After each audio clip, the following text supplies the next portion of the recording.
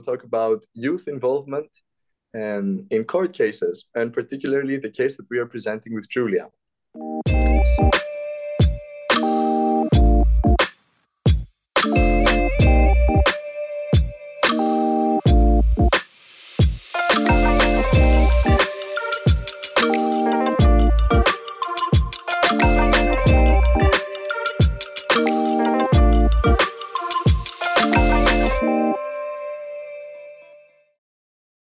Yeah, hi, I'm Julia. I'm currently 17 years old. I'm still at school. Yeah, and I'm living in Germany in the Ahr River Valley, where in 2021 there was a big flood in this whole region. Oh, that's very interesting. And very importantly, Julia is one of the claimants in a case in the European Court of Human Rights, along with four more young people, one of them being me. I'm also Alex, also involved in the treaty. A short presentation of myself. I am an environmental law student in Utrecht University. 12 state parties to the European Convention of Human Rights for their membership in the Energy Charter Treaty, which is an international investment agreement according to which energy companies, and among them fossil fuel companies, can sue governments in order to protect their investments in foreign countries. So we have seen lots of cases rising that can lead to lots of damages being awarded to fossil fuel companies at a time when we are really trying to mitigate climate change, at a time when states are trying to find the money to combat climate change. It is super controversial as to why money should be going to fossil fuel companies that have been polluting our nature for so long. So both Julia and I are the claimants in this case. And as Julia said, her region had flooded in 2021. And my region in Athens, Greece, was burned from forest fires, also in 2021. Julia, I would like to hear from you how your involvement in this case started. How did the first days look like until the claim was actually filed? Yeah, so actually for me it started with an announce on the internet. I just saw it that young people, that they were searching for young people who had experienced some environmental catastrophe. And I saw the conditions, and I realized that I would perfectly fit into that in this description. So I decided that I want to take action in it. And I wrote them an email. It was as simple as that. Yeah, and so it started, and then continued by getting to know everybody, and then to finally decide if I really want to be in it. Yeah. And I did decide to do it, which I'm really happy about. Wow, you make it sound so simple. So basically, it was a procedure that was super accessible to you also, even though you're still at school, a student. And yeah, it feels like this really takes off the excuse from many people of why they're not involved. Yeah, I think in general, to be involved is really easy. You just have to start. I think for like court cases, it's a bit more difficult because of course you need like a legal team and people who support you, because I could go in the court and say, I do it now, I need the lawyers, and of course everybody else does. So I think it was so easy for me because there are a lot of people who were preparing it, and like it was made easy for me. But yeah, in general, I think there isn't really an excuse to don't be involved in climate change issues. This is really interesting. And I love it how direct, basically, your interest was for this case, that you just went for it on your own. I have to confess that I was actually pushed by a friend to contact the lawyer and those who worked on the case. So she had seen it on a social media post that they were looking with people who would have a victim status. To make it clear, both Julia and I have a victim status for the European Court of Human Rights, as we have both lived through experiences, extreme weather events connected to climate change. And my friend was really pushing me. You have to message them. You have to take a stance. So she was really the one who motivated me, Adele. I really have to thank her Yeah, for that. yeah, that's Um, actually really funny because I I was sure that I want to do it, but I thought, oh my God, there are gonna be so many people who want to do this, so I have to be fast to write an email. And I wasn't home that day, and so I wrote a friend that they have to write this email for me because I didn't have any time to do it that day. And they were like, what do you want from me? To write an email that you want to sue someone? And I was like, yep, please do it. I don't have any time. So yeah, I definitely also needed a friend for to go into this action. Yeah. oh, it's very interesting and shows the importance of when you feel like you have people close to you who also care about it, you definitely feel more motivated to take Yeah, such action. definitely. But would you say that there is a tip that you would give to young people who also want to be involved in cases or more generally in environmental decision making? Well, I think the best tip is just to connect with people because the just environmental or the climate justice movement is growing so strongly and so big. And I think it's just go to people, talk to them, talk about their activism, talk about how they are involved, and then you can decide for your own what I want to do and what you want to do and how you want to be involved. And I think that's really the best part. I think I also that was also my way to get into all of it because maybe that should be said. I also was like in the movement. I was active before the case, so yeah, I think that's really the best way. Just dig in into social media or people you know maybe who are already active, and then just get started. Yeah, oh, I love it. I completely agree that, yeah, the power, the motivation comes through your connections, through more people, that by uniting, we can definitely feel stronger, more motivated to take Yeah, such action. and it's so empowering to meet people who actually feel the same and who have this or people who have the same opinion and are like, yeah, that's great that you're interested in that. I'm too, so let's do it together. And then you like build something new together. I think it's so empowering and so great to always meet new people with new interests and new ideas. It's so great, and I think it's the strength of this movement. Yeah, oh, for sure. But would you say that as a young person, do you think you have encountered any challenges that you wouldn't have if you were an adult? Yeah, well, for me specifically, I did need the permission of my parents. So because I wasn't, or I'm not 18 yet.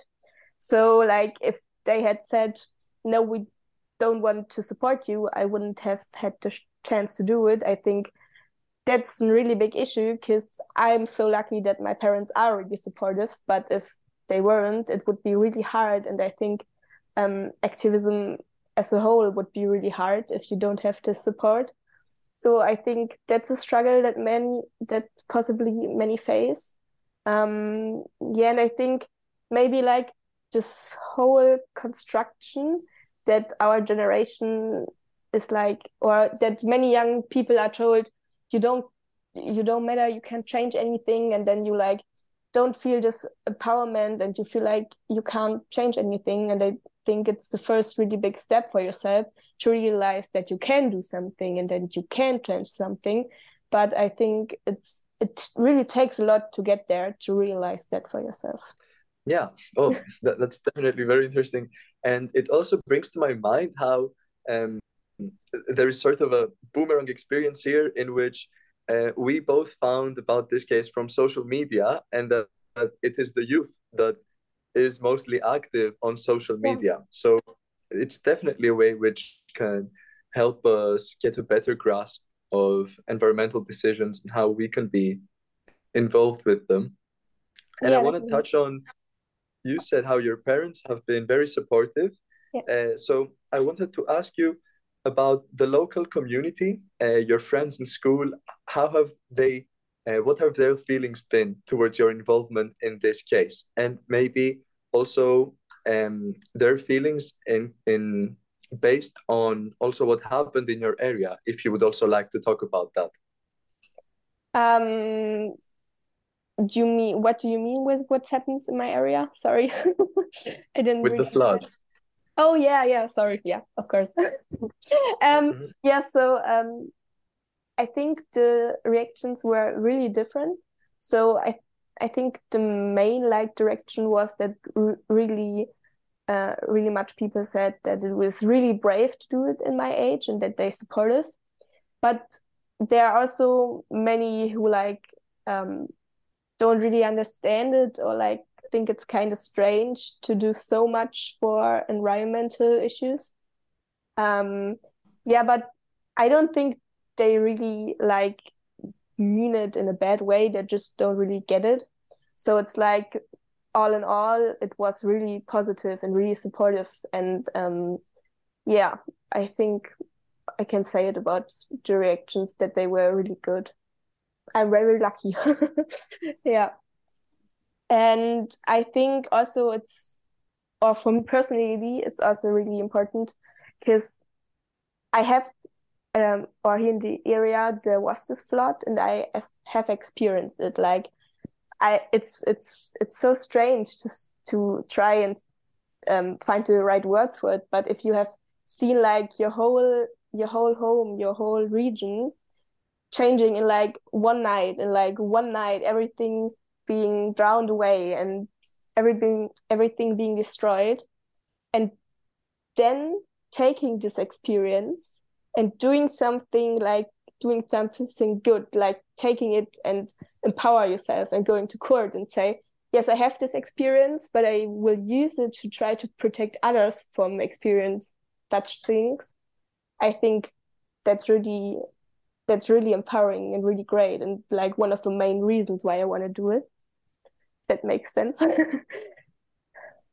Yeah, it's definitely like such a great thing. You're amplifying the voices of everyone in your community, taking what happened in your area, the floods Yeah. that happened because of climate change, and you've really made many people in Europe aware of it. Everyone who has read about the case, and I feel in a very similar way, from the perspective of a different disaster, yet once again from climate change, from forest fires. I feel very proud when I feel like I represent my community when I have brought this issue so that everyone can see what climate change is doing in my area. And it's interesting how in each one of the five claimants that we are in the case, we have experienced a different situation. And we have also really felt solidarity with each other as they are so different between them, yet they have the same effect and the same cause, which is very interesting behind that. Um, and basically, then, how how has your involvement made you feel now? Would you say it has encouraged you to take even more steps? Yeah, I would definitely say that because I feel like every time you do something new, you take another step. For example, going to the court was something really new for me. I was on demonstrations, I talked to politicians, all that kind of stuff I have done. But that was like something really new, and I felt it was so good to do it because it was like a whole new level, and you meet new people, you do new things, you see that there are so many possibilities. You can take action and you can try and change something. And yeah, so I really feel like it has empowered me, yes. I love that. I would say I also feel the same. Like it was such a big step also to take that now it really makes me feel also seen and heard. And I really want to take more steps to motivate more people to take further steps. So what would be then a piece of advice that you would give to everyone listening to us now? Would it be that if you continue taking steps, the more empowered you will feel?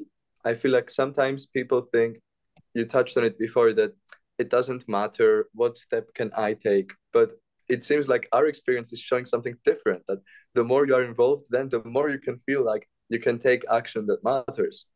Yeah, I would definitely agree. Because I also think like we are always underestimating yourself. Like even if you, I don't know, posting something on your social media and just one person sees it and thinks about it again and then talks it to another person. So like it's spreading so fast, and I think underestimating or also being told from for example, the fossil fuel industry or the politicians that we can't change something, that is the biggest mistake you can do, to underestimate yourself and to underestimate what you can achieve. So yeah, I think my piece of advice would be, don't underestimate yourself, be aware of what power you can have, and furthermore, be aware of which power you have together. So like if you connect with people, if you get started, if you make the change, because probably politicians or the fossil fuel industry isn't going to change on their own, so we have to make them change, and that's only going to happen if we all do it, and if we all want to do it, and if we all stand together behind this goal. Exactly, exactly. I'm completely with you in that. So like get connected with people and just take action and keep your eyes open. Yeah, these are also the tips that I would give to the youth, And which also, definitely has a lot of power. Yeah. and also maybe I can understand the feeling that you feel like uh, so many people are already doing it, but somehow they're still not happening enough. Maybe another piece of advice, it's so good not always to hear to what we still have to do, what still has to be done, but also to like look at what we already have achieved. I think that's so good to stay positive and to find motivation. If you look, for example, also how many cases there have been on climate change issues, and really some of them were successful, and so you can see it is happening something, there changes something in our world, and so maybe you can be part of it. Yeah, yeah, definitely. So true. And currently, in the European Court of Human Rights, there are more cases which are to rule whether climate inaction by states violates the right to life. More cases have been brought by youth, and we are currently waiting for the admissibility of our case and to see if they will rule in the previous cases that basically climate change does violate European Convention of Human Rights provisions. It's very likely that they could also find this for our case with the Energy Charter Treaty. Yeah. So, perfect. Thank you very much, Julia, for sharing your views today and taking part in this podcast.